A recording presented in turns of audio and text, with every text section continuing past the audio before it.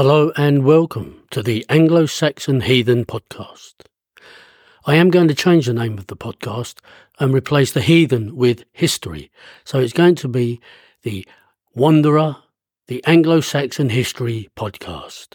I'm doing this mainly because a lot of what I'm doing is history rather than heathenism, although I will still be using and getting stories on heathenism as well as the history. So I think that's the way forward for this podcast. I've been in Mallorca for a couple of weeks now and I really enjoy it. It's a great trip, and a lot of the medieval stuff is still there, early medieval stuff. If you look at some of the churches, they're pure medieval still. They haven't updated themselves or anything. They are just as they were. A lot of the town is still medieval, and sometimes you have displays of Mallorcan dancing, traditional Mallorcan dancing, as well as sort of reenactments, but not quite reenactments. We have people walking around in costume with swords and staffs and spears and everything, but they're not reenacting everything. They're just there representing this particular day or whatever the festival is in Mallorca. I've been round most of the island so far looking for early medieval things so that I can talk about them on this podcast, but I haven't seemed to find much, but I have found something out about slingers. Now, Mallorcan slingers in the day were world famous. The Romans used them, the Carthaginians used them, and their slinging was supposed to be so good, they would be in the front lines, they would run out between the spearmen or the archers and use their slings to take out the people on horses, infantry, anything really. They were the best in the world at the time. And they still hold slinging competitions to this day all over Mallorca. And you'll find that the slingers now are just as accurate as they were then. In fact, they are expert slingers. And it's something to behold when you see it. The churches are something really, really nice to look at. Even though I am heathen, it's nice to go into places like that and see what has happened over the years and how things have changed or not. I know a lot of these churches were built over pagan temples themselves. So really, if a heathen goes into one, they're still on their own holy ground as well, as far as I'm concerned. Mallorca in the early Middle Ages was quite a turbulent place. And in the 7th century, the Catholic Mallorca became the refugee for Christians fleeing the early spread of Islam. And the Arabic troops repeatedly tried to conquer Mallorca but failed again and again. And in the middle of the 8th century, Mallorca was disconnected from the Eastern Roman Empire. I mean, Mallorca has a strikingly modern Gothic cathedral looming over the sea to the stark beauty of its Arab bath complex. Palma de Mallorca's architecture offers a fresh take on the Middle Ages as a major centre of trade in the Mediterranean.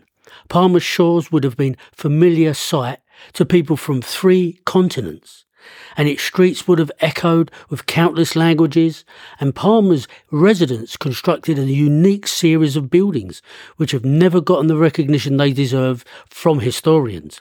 Today, the city's medieval streets are a pedestrian's dream, offering elegant patios and colourful squares alongside landmarks rivalling the best of mainland Spain. Palma's old town encompasses the area within the 1,000-year-old city walls, which from a rough horseshoe along the shore, most of the oldest landmarks cluster near the water. Further inland, the warren of tiny medieval streets gives way to boulevards interspersed with larger squares. In Moorish Palma, and for 3 centuries, Palma was known as Medina or Medina. In spite of political tumult on the mainland, Mallorca prospered under the Moors, while Palma grew large enough to support a mosque with a capacity of 18,000 people. The city's defensive walls were laid out in this period, as were the labyrinthian streets closer to the water. The latter were oriented to catch both local breezes and create shaded areas during the sun's zenith. Sadly, systematic destruction of Islamic culture by larger Christian rule left mere traces of the island's Moorish history. The Moors remaining on the island were exiled or sold into slavery. One of the most tangible glimpses of Moorish Palma can be found in the Arab baths, not to be confused with the tiny baths in the royal palace. The Bains Arabs were part of a private residence built in the 10th century using ancient columns imported from the Middle East. The baths were important gathering places for the elite. A caldarium with its dome pierced by openings to control light and ventilation packs a lot of drama into a small space, reminding us that Islamic architecture doesn't require elaborate ornamentation to be powerful. King James II renovated the existing Moorish fortified palace, modelling it on the French palace in the kingdom's capital city of Perpignan. The result is a mixture of unique to Palma, painted wooden mudhajjar ceilings, wide southern Gothic vaulting and arcades overlooking palm trees and the sea. And some of the more notable spaces in the Palau Real de la Alamundana included the Salon de Tinel, the Great Hall, where the last Moorish ruler, Abu Yahya, signed the formal surrender. When the Kingdom of Mallorca dissolved, the palace was used to house the island's governors. Today, it's the official residence of Spain's royal family when they visit the island. Cathedral of Palma. I have a wonderful cathedral in Palma, and it dominates the waterfront. Literally, the bishop's seat lives up to its status as the city's most iconic landmark. A massive Gothic edifice rises straight up from the sea with little ornamentation and strikingly modern lines. And work on Palma's cathedral began shortly after King James I's conquest in 1229. Spanish Christians commonly built cathedrals on the site of a city's central mosque. And Mallorca was no exception. While the architects were inspired by buildings in France and Spain, the structure took on its own unique form. The Basilica de Sant Francesc.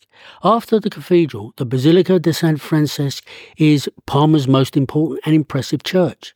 Founded in 1278, the monastery grew over many centuries as noble families vied to contribute to the influential Franciscan order. The austerity of the facade, reminiscent of the cathedral, contrasts with a Baroque explosion of form over the portal. The interior contains classic Catalan vaulting and in the cloister an eclectic series of arcades. The statue on out front commemorates Junipero Serra, who went to Mexico as a missionary and founded the settlements of Los Angeles and San Francisco. Inside, visitors can pay respects to the tomb of the mystic philosopher Ramon Llull, Palma's most beloved native son. The conquest of Mallorca and the expansion of the Aragonese crown, 1229 to 1344. In the early 10th century, the Balearic islands of Mallorca and Menorca and Ibiza became part of the Emirate of Cordoba on the Iberian mainland. From 902 to the 13th century, the island chain remained an important point of contact between Cordoba, known as the Caliphate of Cordoba after 929, and the trading hubs of Pisa and Genoa on the Italian peninsula. Its significance for trade and as a launch point between the French Mediterranean and northern Italy made the Balearics attractive for the emerging crown of Aragon. In the early 13th century, as its monarch, Jaume el Conqueridor, 1213 to 1276, set his sights on the western Mediterranean. Between the creation of the Taifa of Mallorca in 1031 and the invasion of Jaume of Aragon in 1229, Mallorca was governed by a series of valleys, or administrative governors, which ruled the island on behalf of both the Almoravid, 1018 to 1203, and Almohad, 1203 to 1229, empires. During this 3-century period, one group of crusaders from the county of Barcelona, Republic of Pisa and the Occitan lands invaded Mallorca with the support of Pope Pascal II in 1114. This unsuccessful invasion, led by the Count of Barcelona, Ramon Berenguer III, 1086 to 1131, lasted only 8 months, as the archipelago was recaptured by the Almoravids by 1116. By 1229, the Crown of Aragon had been successful at expanding its borders from Aragon and Catalonia into Provence, Perpignan and Montpellier. With success in absorbing these territories into the Crown, the Aragonese once again aimed to annex the Balearics. By 402, Christianity had become the state religion of the Roman Empire. But rather than some quiet reflection on the Passion of Christ, peace for the citizens of Pollentia was disturbed by the noise of battle, and it was the Romans who were to blame. On April the 6th, 402, the Battle of Pollentia took place. This event would clearly be of great relevance to Mallorca's history. Would be if it had been in Mallorca. The Pollentia in question wasn't Mallorca's, it was Italy's. Flavius Stilicho, an all-powerful Roman general, set his troops against those of Alaric I, the first king of the Visigoths. The Visigoths had been peacefully observing Easter, their Arian version thereof. Stilicho, not renowned for his religious correctness, knew an opportunity when it presented itself. Alaric's wife and children were captured. The Romans claimed a great victory. If Pollentia, Alcudia, had been the site for this battle, we would of course know all about it, and the 6th of April would each year be the cause for some commemoration or other. This would be because, as history goes in Mallorca, there is hardly anything prior to the conquest of Jean I in 1229, to which specific dates can be attached. In fact, there are hardly any years which stand out other than 1223 BC, which stand out other than 123 BC. The Roman occupation, 425, the Vandals occupy, 534, the Byzantines take over, and 902, the Muslims move in, although to be strictly accurately, this was 903. It's not as if there isn't some documentary evidence. The Romans and Muslims certainly provided it. It's just that very little of any great note appeared to happen for several centuries. And a reason why has precisely to do with the Battle of Pollentia. The Visigoths were never a factor in Mallorca or the Balearics. The Vandals' arrival in Mallorca is usually stated as having been 425, but there is sufficient evidence to suggest that their occupation was more complete at the time of the sacking of Rome in 455. The Balearics were a useful stopping-off point for the Vandal kingdom that had been established in North Africa. Otherwise, the islands were an outpost, just as they were to be when the Byzantines established the province of Spania in the 6th century. The Byzantine influence on mainland Spain was confined to what corresponds to Murcia and part of southern Andalusia. The Visigoths had established control of great parts of the Iberian Peninsula by the time that the Vandals arrived in Mallorca. When the Byzantines came along, this hegemony was all but total, and yet, for all this, the Visigoths left Mallorca and the Balearics alone. The Visigothic kingdom was a powerful one in the western Mediterranean until the Muslim incursions started in the early 8th century. It was dominant. Mallorca was comparatively close, and trying to explain why the Visigoths never moved in has led historians to enter into great debates of supposed truths followed by rebuttals. One claim has been made for the Byzantine influence to have ended around 100 years after it started, and so, circa 650, sovereignty of Mallorca and the Balearics, it has been argued, transferred to the Visigoths. In 859, there was apparently a major Viking raid, which is quite possible that there was, and that there were also subsequent Viking actions after the Muslims occupied Mallorca.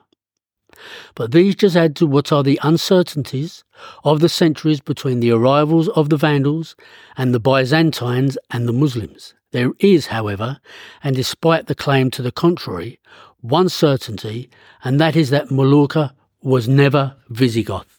If you enjoyed this episode, please tune in next time for more. Thank you.